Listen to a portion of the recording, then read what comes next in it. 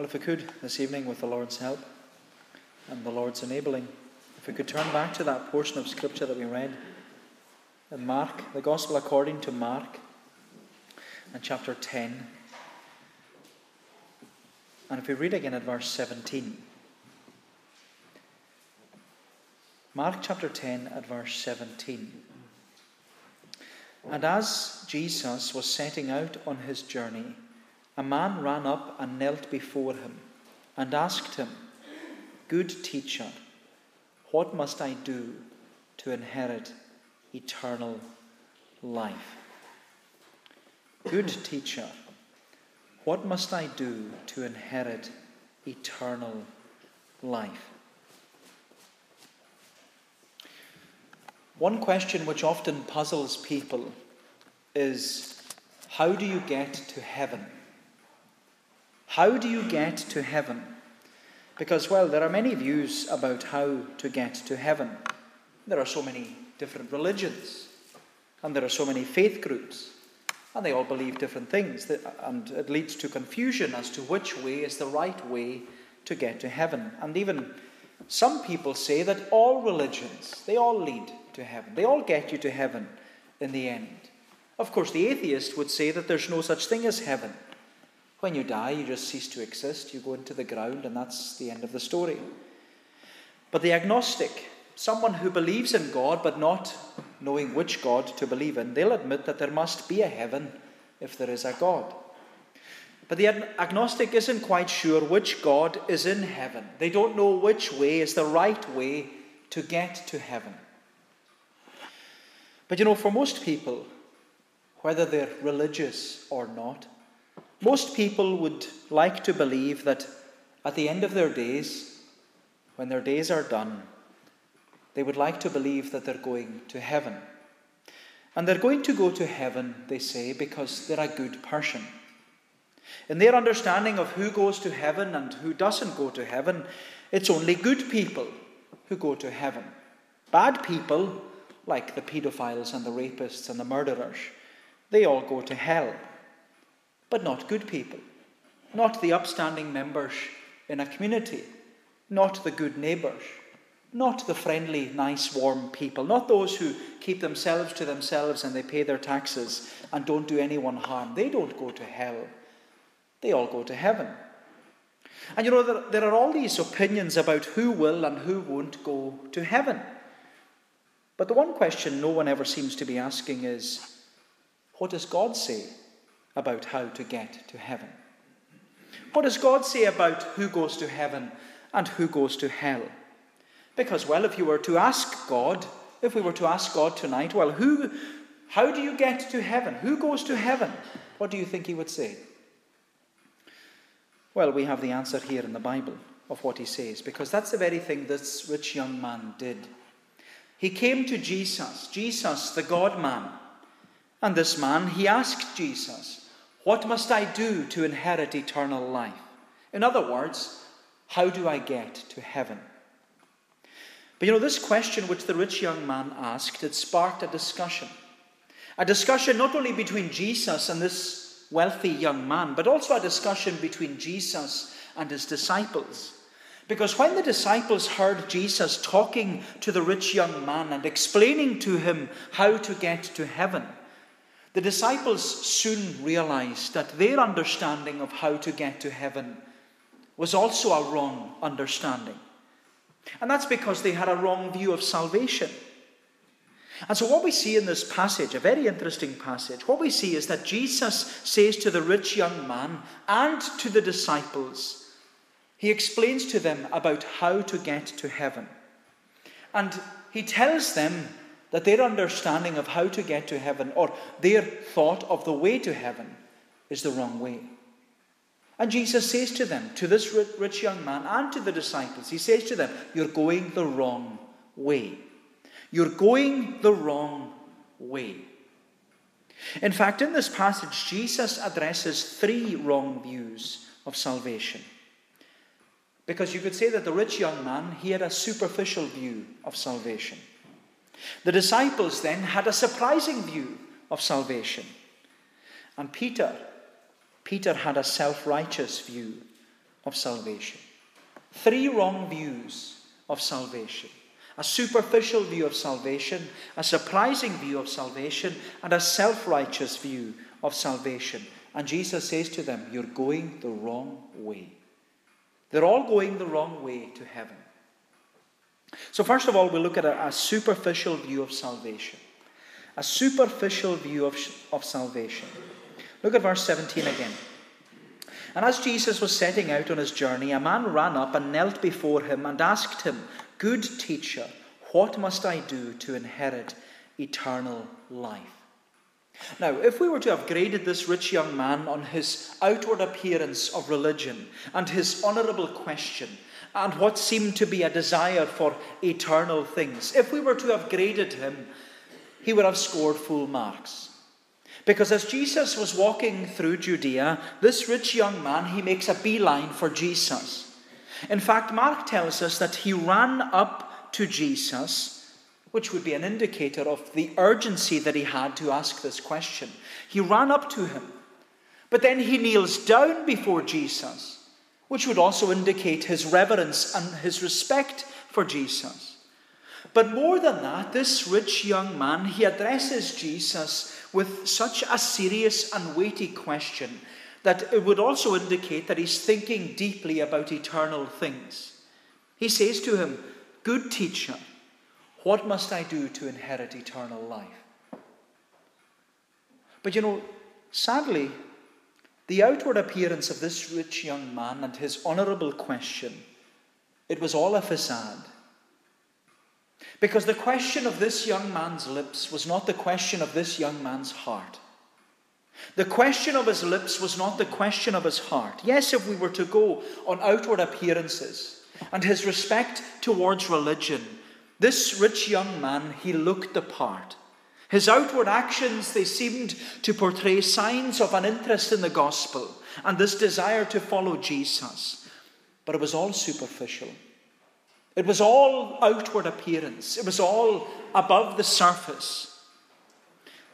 And I say all this because throughout his ministry, Jesus had many people kneeling before him. There was a leper who came to Jesus crawling on his knees, pleading with Jesus. The leper pleaded, Lord, if you can make me clean. Lord, if you're willing, you can make me clean. Then there was Legion. You remember Legion, the demon-possessed man. He fell down on his face in the dust before Jesus and worshipped Jesus. Then there was Jairus. Jairus threw himself at the feet of Jesus, begging Jesus just to come and heal his dying daughter. There were many people who fell at the feet of Jesus. But the difference between all of them and this rich young man is that they knew their need of Jesus. They knew their need of Jesus. This rich young man, he didn't see his need of Jesus. That's why he calls Jesus good teacher. He was trying to flatter Jesus by calling him good. He was trying to get on the right side of Jesus. He was trying to butter him up, trying to be a nice guy towards the teacher. But the rabbis, they never considered anyone or anything good except for God. That's why Jesus responds to this young man's question by saying, there is none good. Why do you call me good? No one is good except God alone. No one is good except God alone. Now, Jesus, he never said these words to highlight that he was God. He said them in order to reaffirm to the young man that you can flatter and you can butter up and you can be a nice guy to the teacher of God's word all you like. But that will never get you into heaven. Good teacher, what must I do to inherit eternal life? And as we said, the question of his lips was not the question of his heart. And my friend, we ought to be careful how we view Jesus. Because this young man had a superficial view of the Saviour. So much so that he had a superficial view of his sin and a superficial view of salvation. His view was shallow. It was no deeper than the surface. That's why Jesus says to him in verse 19, You know the commandments, don't you? Do not murder, do not commit adultery, do not steal, do not bear false witness, do not defraud, honor your father and mother. And as a Jew, this rich young man would have been taught the 10 commandments from the moment he could talk. And there's no doubt that he knew the commandments. He knew them in his head. But he didn't know the commandments in his heart. And of course, there's a huge difference between knowing it in your head and knowing it in your heart. And the rich young man, he knows it. He knows it all, which is why he doesn't call Jesus good in verse 20. Because he knows that Jesus is now getting serious with him. He takes a step back. Jesus is getting serious with him. But the truth is, the rich young man, he didn't actually want to do anything in order to inherit eternal life. He didn't want to do anything because he thought he had already done it. He thought that his wealth and his good works and his commandment keeping and being a good person and living an upright life, he thought that that was enough to get him into heaven. The only reason he actually came to Jesus was for his own ego. He wanted confirmation that he was a good person. He wanted Jesus just to give him a wee tap on the back and say, well done for all your good works. My friend, this rich young man had such a high view of himself that he even told Jesus that he's worthy of going to heaven. And we actually see that here because the rich young man, he claims to Jesus that he's never committed adultery, he's never murdered, he's never stolen, he's never lied, he's never defrauded anyone, and his whole life he's honored his father and his mother. But that was his own self-assessment. And like many people, this young man, rich young man, he had a superficial view of sin, salvation, and even the Saviour. He only saw the good he had done and based everything upon outward appearances. But Jesus says to the young man, that's not how God assesses you. And that's not God's assessment of you. That may be your self-assessment, but that's not God's assessment of you. Because God doesn't have a superficial view of salvation. God knows how much it cost to save people from their sin. He knows the depth and breadth and length and height of hell which Jesus had to endure for sinners. God knows the extent that Jesus had to go in order for sinners like you and me to be saved. But he also knows the love that put him there. And the love of Jesus for this lost young man is actually what Mark is drawing our attention to. He tells us that Jesus looked at him and loved him. Jesus looked at him and loved him. What a look to have from Jesus. For Jesus to look at you and to love you and to know that you're lost. And that's what Jesus does with every lost sinner who is trying to find their own way to heaven. He looks at them and he loves them. And Jesus looks at them and loves them, says J.C. Ryle, because the heart of Jesus is a wide heart. J.C. Ryle, he says that Jesus has an abundance of pity, compassion, and tender concern for those who are following sin and the world. But if you're lost tonight, my friend, if you're lost tonight, it's not because Jesus doesn't love you and Jesus isn't ready to save you. You're lost, says Jesus, because men love darkness rather than light. You prefer to walk in sin than to seek the Saviour. And that was the case with this rich young man. And it's the case for many of you in here tonight. You've come face to face with the love of Jesus time and time again in the gospel. And yet the amazing thing is you're still trying to find your own way to heaven. And the reason is, like this young man, you have a superficial view of salvation.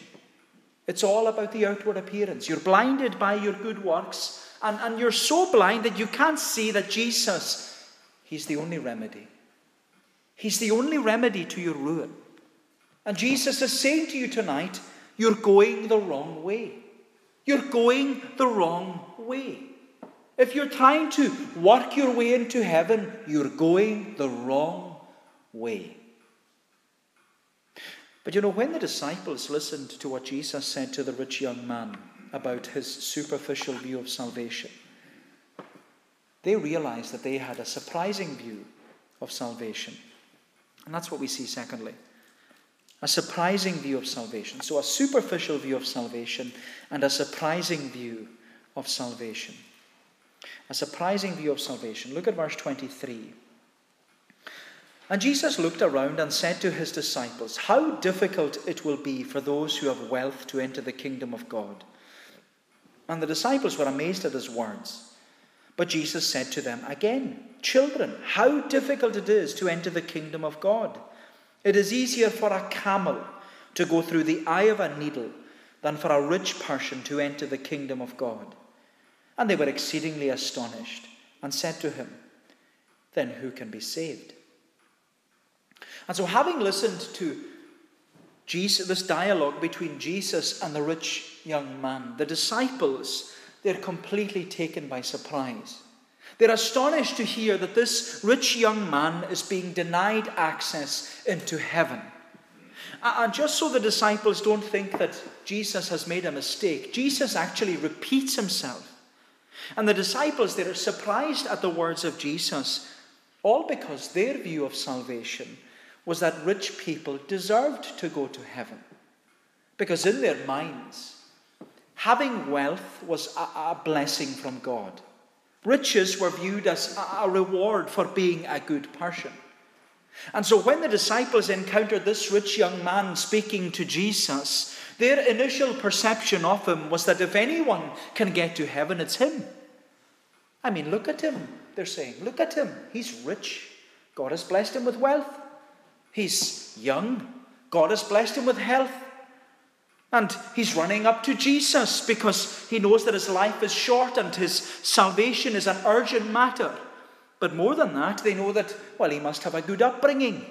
God, he knows that he knows the 10 Commandments. He knows how to keep them, and he's promised that he has kept them. He even kneels down before Jesus because he has been taught to show reverence to the teachers of God's word. The amazing thing is, this rich young man, they look at him and they think, he's asking all the right questions. He must be on the way to heaven. And so for the disciples, all they can see is this rich young man is that he's a perfect candidate for heaven.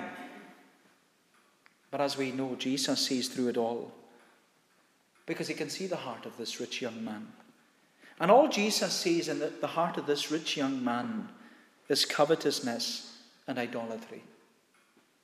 Because like many people who lead an exemplary life, and who even endear themselves to their religion, they can still be an idolater. But what we must be clear on is that this rich young man's problem wasn't his money. It was his love of money. That was his problem. His love of his possessions, that he was unwilling to part with any of it for the sake of eternal life. That was his problem. His money was his security. His money and his wealth is what gave him that comfort and that status that he wanted. And he wasn't willing to part with any of it in order to get to heaven. Now, Jesus wasn't actually demanding that the rich young man has to sell all that he has in order to become a Christian and go to heaven. Jesus was testing the rich young man to see what was of more value to him, his possessions or eternal life. And it's a challenging question from Jesus. What's more important? What's of more value to you? Your possessions or eternal life? What's more important to you? What is it that you're thinking about all the time? What is it that you focus your life on? Is it your job? Is it your house? Is it your car? Is it your sheep, your family, your stuff? Or do you focus upon eternal life? And my friend, the thing is, your response to that question shows where your treasure is. For as Jesus said, where your treasure is, there will your heart be also. And you know, my friend, it's a simple question. But at the same time, it's a hard question. Because Jesus is asking you tonight, what's more important to you, your stuff or your soul? What's more important to you, your stuff or your soul? But you know, what we have to see is that Jesus' question is actually about discipleship. Jesus wants to know if you're willing to become his disciple. Jesus wants to know if you're willing to give up the treasures in your heart in order to gain treasure in heaven. Jesus wants to know, are you willing to put away your idols in order to gain him as your Savior? Are you willing to deny self and take up your cross and follow Jesus? Are you willing to obey Jesus and follow him in order to have access into the glory of heaven? Are you willing to make Jesus your Lord and Master and cast your lot in with him?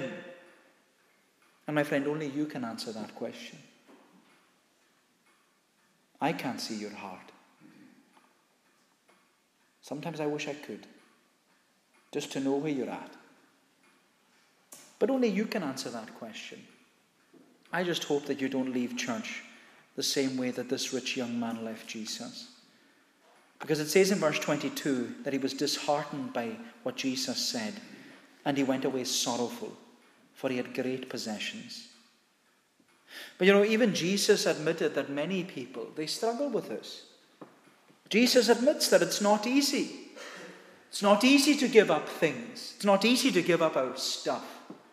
It's not easy to give up your life and follow Jesus.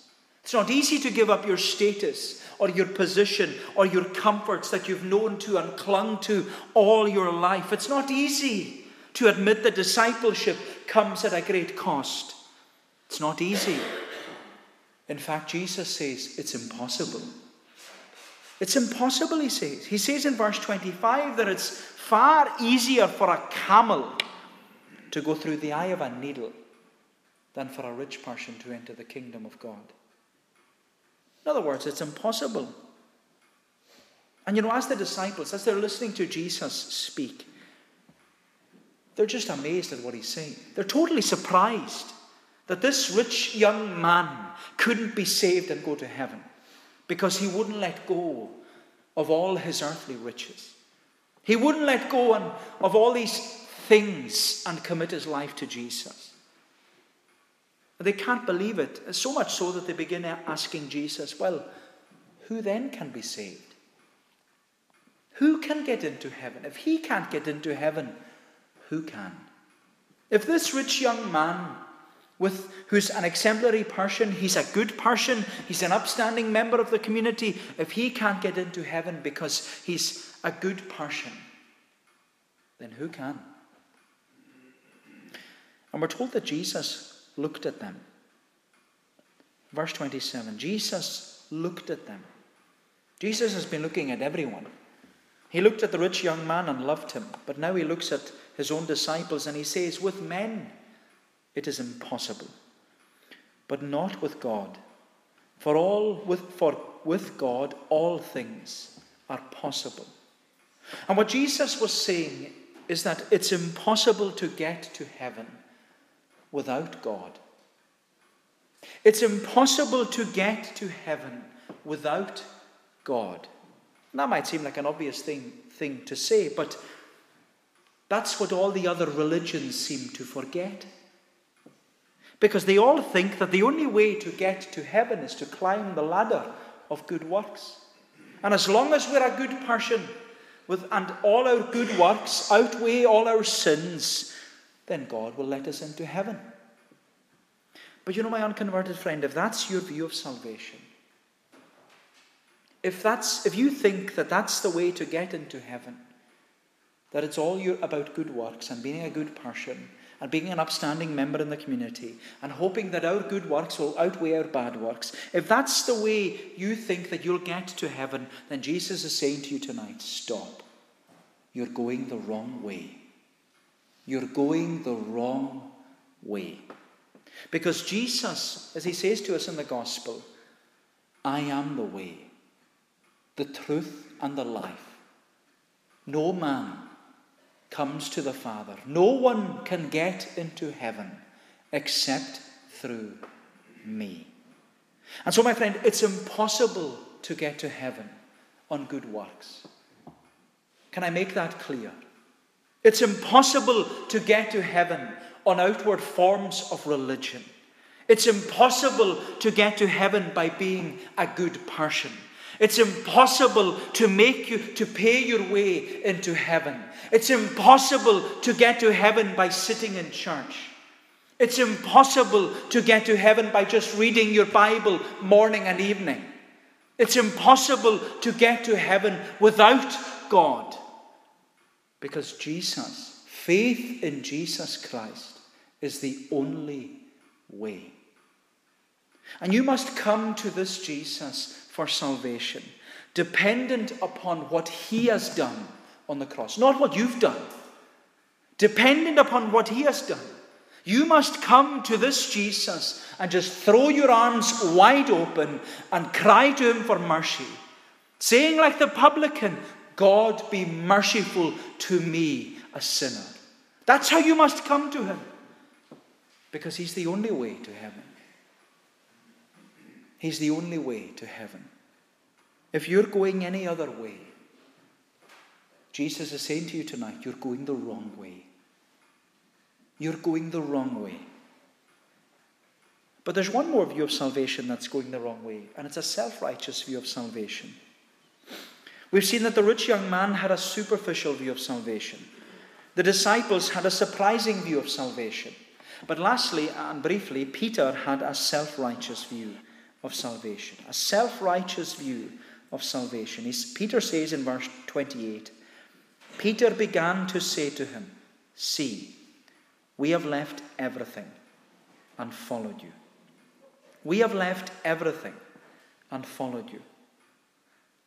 Like all the other disciples, Peter had been listening intently to this conversation between Jesus and the rich young man.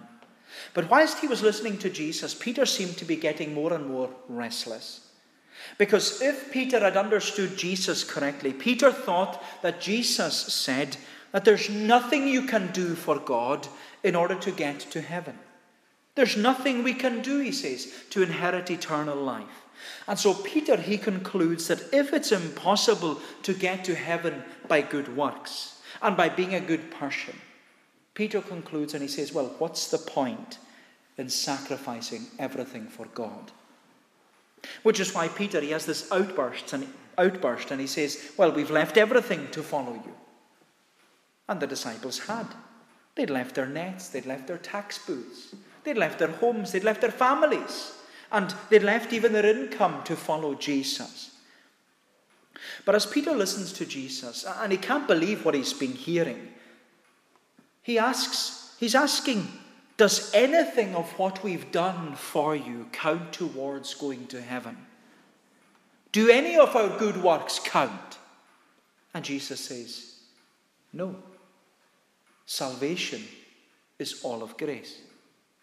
And you know, with this we have to see that Peter, he actually had the mind of a Pharisee. Because he thought that he could get to heaven by faith plus good works. He thought that he would get to heaven by his faithfulness to Jesus and the fact that he had given up everything to follow Jesus. And what's remarkable is that even as a disciple of Jesus, even as a Christian, he has a self-righteous view of salvation.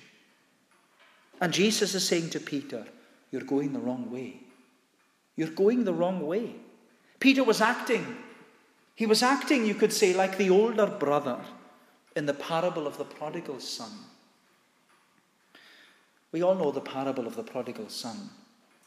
A wonderful parable where the prodigal son, he's the younger brother who takes his father's inheritance and he squanders it in the far-off land. He squanders it on reckless living. But when the prodigal returns home, the father, he graciously welcomes his son with open arms. That's what salvation is. It's all of grace. He welcomes him. But the older brother, the older self-righteous brother, he's furious. He's furious, and he comes to his father and he says to his father, all these years I've been serving you, and yet I have not transgressed your commandment, and yet you never gave me a young goat. And the father says to him, son, you are always with me, and all that I have is yours.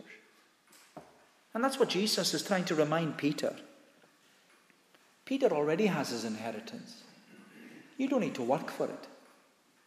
You already have your inheritance. Jesus is reminding Peter, you already have an inheritance that is incorruptible, undefiled, that fadeth not away, reserved in heaven for you. And he tells Peter that what he's done for the name of Jesus and for the sake of the gospel, it's not worthless. But Jesus says, you will have your reward in heaven for your faithfulness. But that's not what gets you to heaven. That's not what gets you there. You only get there by grace alone. You only get there by faith in Jesus Christ. It's not by self-righteous acts. It's not by what we give. It's not by how much we serve or how much we do for Jesus. That's not what gets us into heaven. No, all these things, they should be an expression of our love for Jesus and our love for the gospel. What we do for Jesus, what we do for the church, what we do in the name of Jesus for the gospel, it shouldn't be done out of guilt or of favours or of the approval of others or even the approval of God. All our service to Jesus Christ should be done out of love, with a heart of service and a heart of submission to Jesus. Because as Jesus says, the sacrifices which we make in this life as a disciple, as a Christian, they are nothing. They are nothing in comparison to the eternal value of heaven. But then Jesus gives this little riddle right at the end of verse 31. Many who are first will be last, and the last first. And what Jesus means here is that in order to be his disciple, and in order to experience true salvation, we must humble ourselves and receive salvation as a gift, conceding that faith in Jesus Christ alone is the only way to heaven. You know, what Jesus is saying is that the only way to be saved is to hold out your hands and ask Jesus to be saved. It's as simple as that. And that when you've asked Jesus, you confess him as your Lord and your Saviour, and you live in light of that confession. That if he's your Lord, if you've asked him to save you, then you walk every day confessing Jesus is my Lord. My friend, there is nothing that you can do to save yourself. You can only ask Jesus to save you. And if you think that by works or by doing good or being a good person will get you into heaven, Jesus is saying to you again tonight, you're going the wrong way. You're going the wrong way. And if you're going the wrong way, you need to turn back and you need to turn to Jesus, because Jesus is the way, the truth, and the life. And no one can get to heaven except through him. No one can get to heaven except through him. Now, my question I want to leave you with is not is how to get to heaven, but will I see you in heaven? Will I see you there?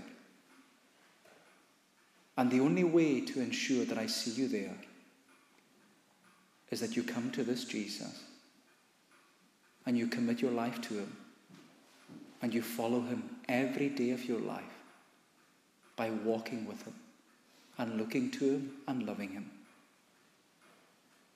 You make sure that this Jesus is your Lord and Saviour for time and for eternity.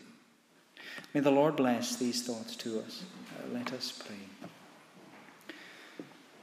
O Lord, our gracious God, we give thanks to thee that thy word gives us direction, and that even when we're going the wrong way, and that when we're on the broad road, that this Jesus comes to us so graciously and so lovingly, and that he tells us that we're going the wrong way, and that he points us to himself and he says, I am the way, the truth and the life. No man comes to the Father except through me. And Lord, that we would come to him because he invites us to come, that we would come to him on bended knee because he asks us to come to him knowing that he's King, confessing him as Saviour, acknowledging him as Lord, and knowing that without him we will not experience or receive eternal life. Lord, bless thy word to us, we pray. Lead us and guide us, we ask. Direct us in thy paths, we plead. For we ask it in Jesus' name and for his sake. Amen. We're going to bring our service to a conclusion by singing the words of Psalm 25. Psalm 25 in the Scottish Psalter, page 231.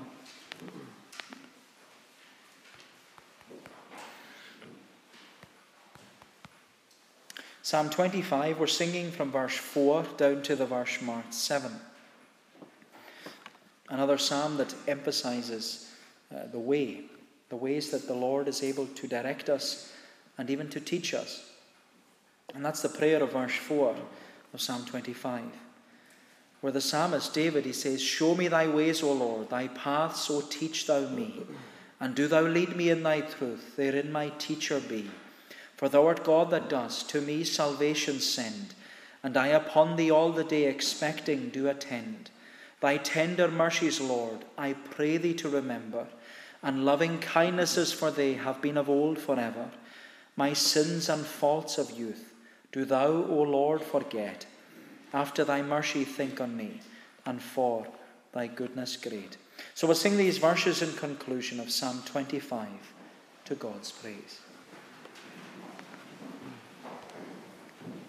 Show me thy ways, O Lord, thy paths, so teach thou me, and truth and lead me in thy truth, therein my teacher be. For thou art God that dost to me salvation send, and I upon thee all the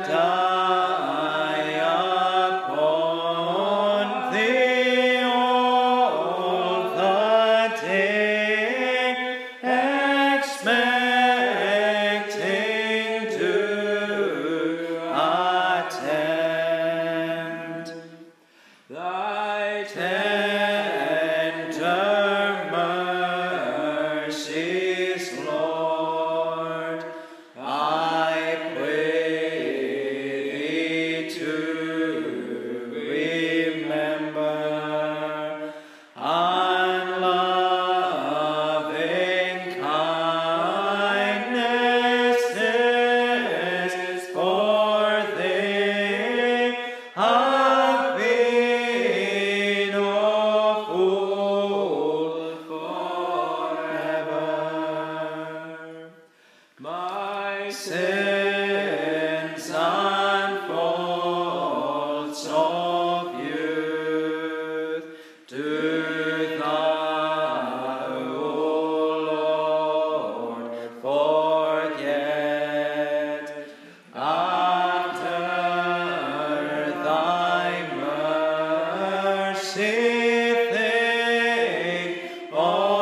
me, and for thy goodness great. The grace of the Lord Jesus Christ, the love of God the Father, and the fellowship of the Holy Spirit be with you all, now and forevermore. Amen.